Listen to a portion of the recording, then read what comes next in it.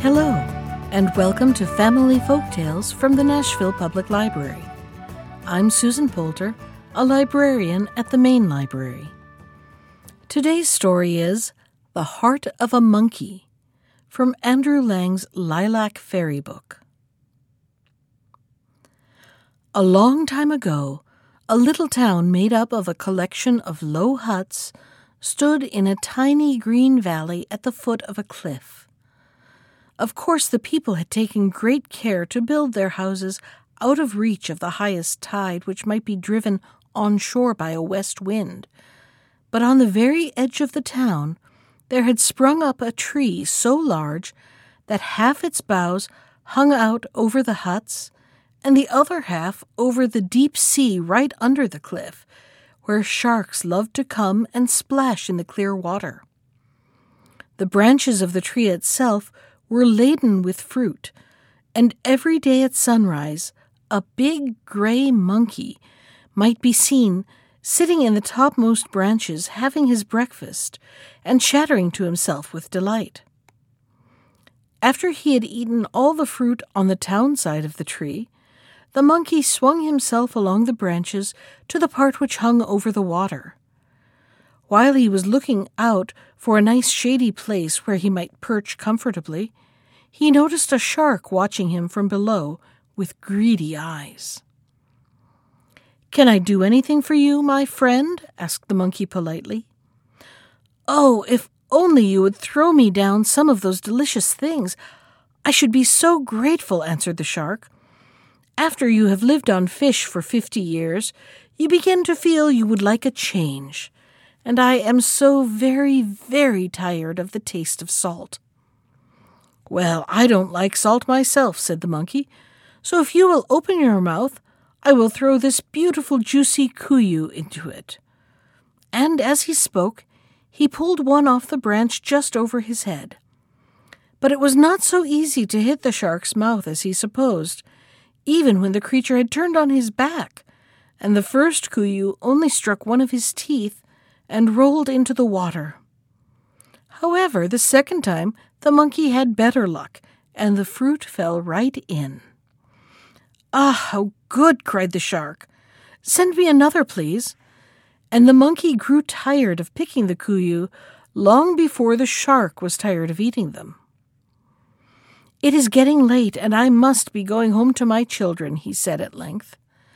"But if you are here at the same time tomorrow, I will give you another treat."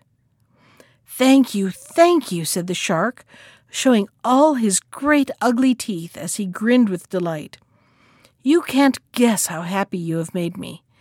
And he swam away into the shadow, hoping to sleep away the time till the monkey came again. For weeks the monkey and the shark breakfasted together, and it was a wonder that the tree had any fruit left for them. They became fast friends, and told each other about their homes and their children, and how to teach them all they ought to know. By and by, the monkey became rather discontented with his green house in a grove of palms beyond the town, and longed to see the strange things under the sea, which he had heard of from the shark. The shark perceived this very clearly, and described greater marvels, and the monkey, as he listened, grew more and more gloomy. Matters were in this state when one day the shark said, "I really hardly know how to thank you for all your kindness to me during these weeks. Here I have nothing of my own to offer you, but if you would only consent to come home with me, how gladly would I give you anything that might happen to take your fancy." "I should like nothing better," cried the monkey, his teeth chattering, as they always did when he was pleased. "But how could I get there? Not by water. Ugh, it makes me ill to think of it." "Oh, don't let that trouble you," replied the shark. "You have only to sit on my back, and I will undertake that not a drop of water shall touch you."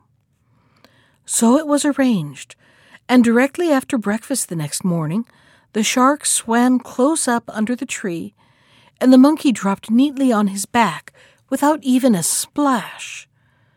After a few minutes, for at first he felt a little frightened at his strange position, The monkey began to enjoy himself vastly, and asked the shark 1,000 questions about the fish and the seaweeds and the oddly shaped things that floated past them. And as the shark always gave him some sort of answer, the monkey never guessed that many of the objects they saw were as new to his guide as to himself.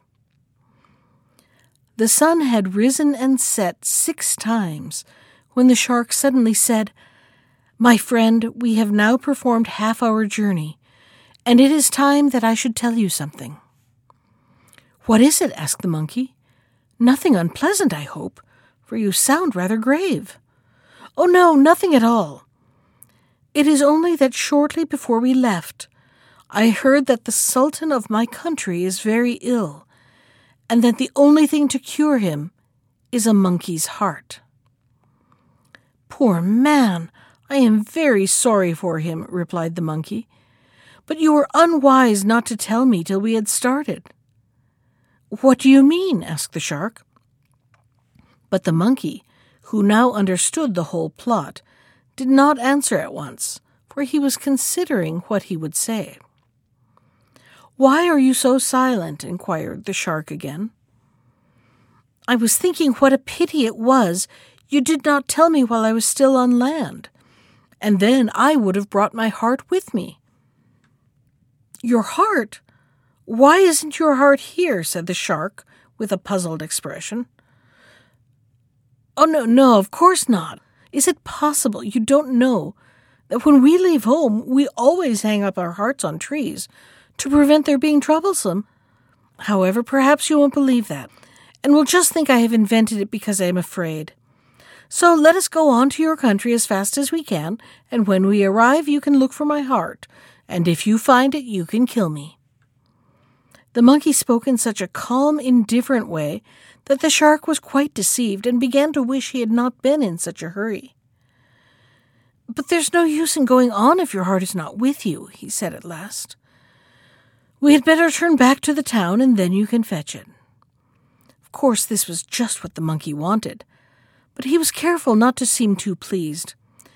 "Well, I don't know," he remarked carelessly.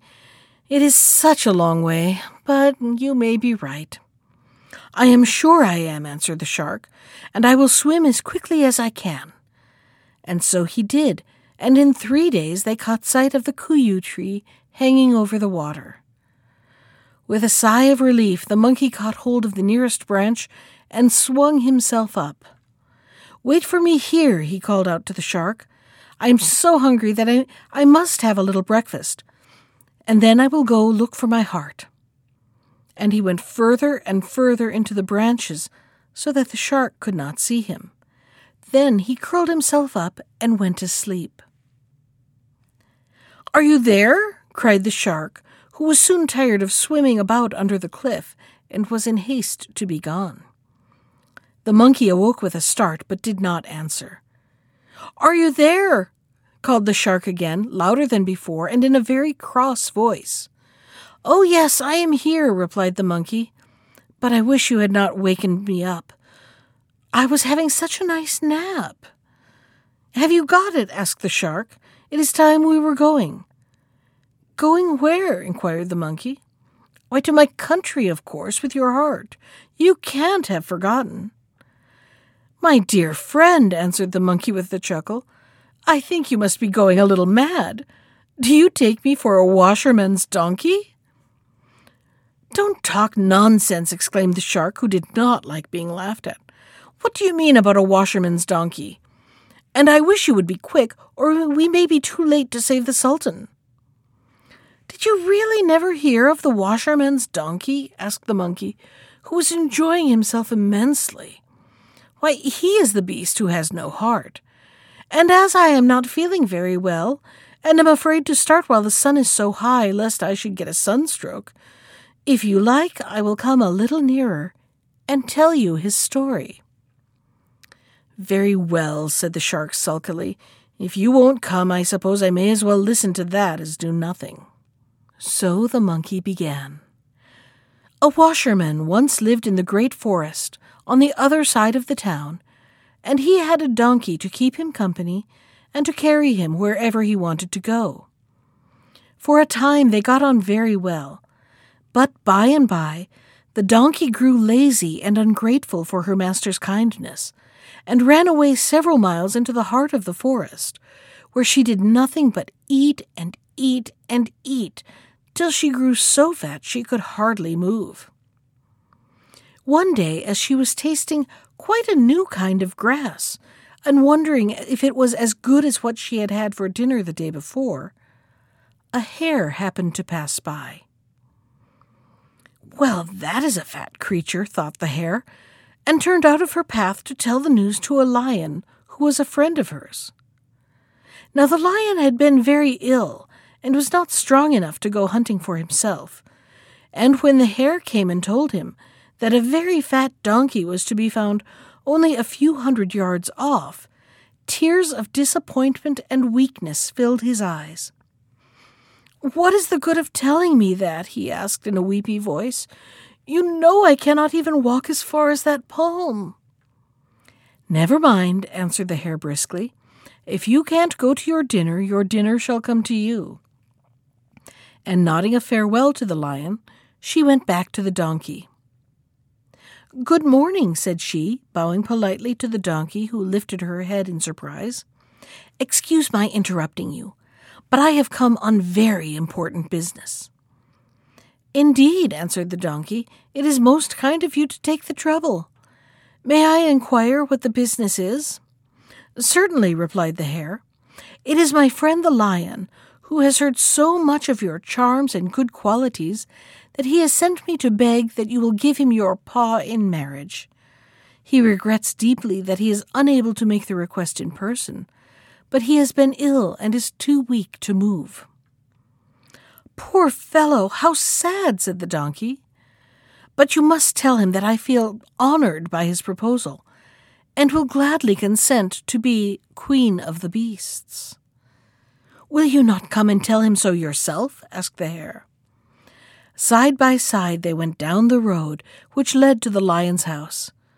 It took a long while, for the donkey was so fat with eating she could only walk very slowly, and the hare, who could have run the distance in about 5 minutes, was obliged to creep along till she almost dropped with fatigue at not being able to go at her own pace. When at last they arrived, the lion was sitting up at the entrance, looking very pale and thin. The donkey grew suddenly shy and hung her head, but the lion put on his best manners and invited both his visitors to come in and make themselves comfortable. Very soon the hare got up and said, "Well, as I have another engagement, I will leave you to make acquaintance with your future husband."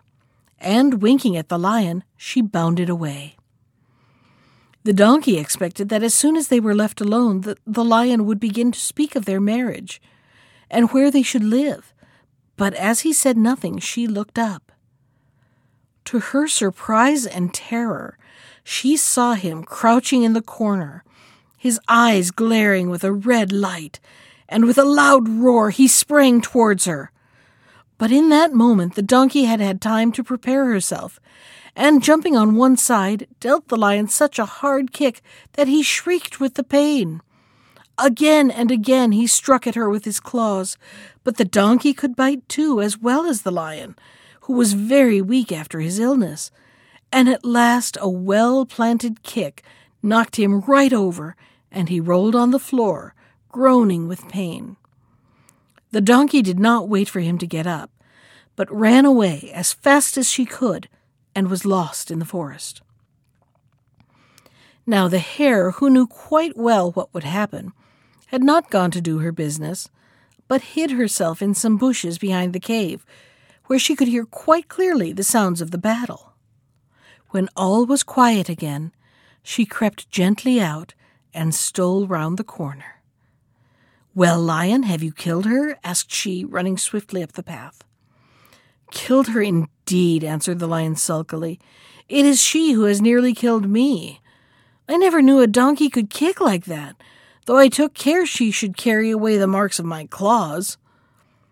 "Dear me, "Fancy such a great fat creature being able to fight," cried the hare. "But don't vex yourself. Just lie still, and your wounds will soon heal." And she bade her friend goodbye and returned to her family. 2 or 3 weeks passed, and only bare places on the donkey's back showed where the lion's claws had been, while on his side the lion had recovered from his illness and was now as strong as ever. He was beginning to think it was almost time for him to begin hunting again, when one morning a rustle was heard in the creepers outside, and the hare's head peeped through. "Ah, there is no need to ask how you are," she said. "Still, you mustn't overtire yourself, you know. Shall I go and bring you your dinner?" "If you will bring me that donkey, I will tear it in two," cried the lion savagely, and the hare laughed and nodded and went on her errand. This time the donkey was much further than before, and it took longer to find her. At last the hare caught sight of 4 hoofs in the air and ran towards them. The monkey was lying on a soft, cool bed of moss near a stream, rolling herself backwards and forwards from pleasure. "Good morning," said the hare politely, and the donkey got slowly onto her legs and looked to see who her visitor could be. "Oh, it is you, is it?" she exclaimed. "Come and have a chat. What news have you got?" "I mustn't stay," answered the hare, "but I promised the lion to beg you to pay him a visit, as he is not well enough to call on you." "Well, I don't know," replied the donkey gloomily. "The last time we went, he scratched me very badly, and really I was quite afraid." "He was only trying to kiss you," said the hare, "and you bit him, and of course that made him cross." "If I were sure of that," hesitated the donkey. "Oh, you may be quite sure," laughed the hare. "I have a large acquaintance among lions. But let us be quick." And rather unwillingly, the donkey set out. The lion saw them coming and hid himself behind a large tree. As the donkey went past, followed by the hare, he sprang out and with one blow of his paw stretched the poor foolish creature dead before him. "Take this meat and skin it and roast it," he said to the hare. "But my appetite is not so good as it was, and the only part I want for myself is the heart. The rest you can either eat yourself or give away to your friends."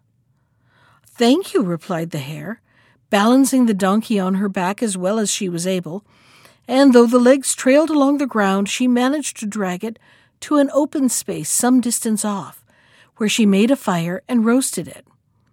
As soon as it was cooked, the hare took out the heart and had just finished eating it when the lion, who was tired of waiting, came up.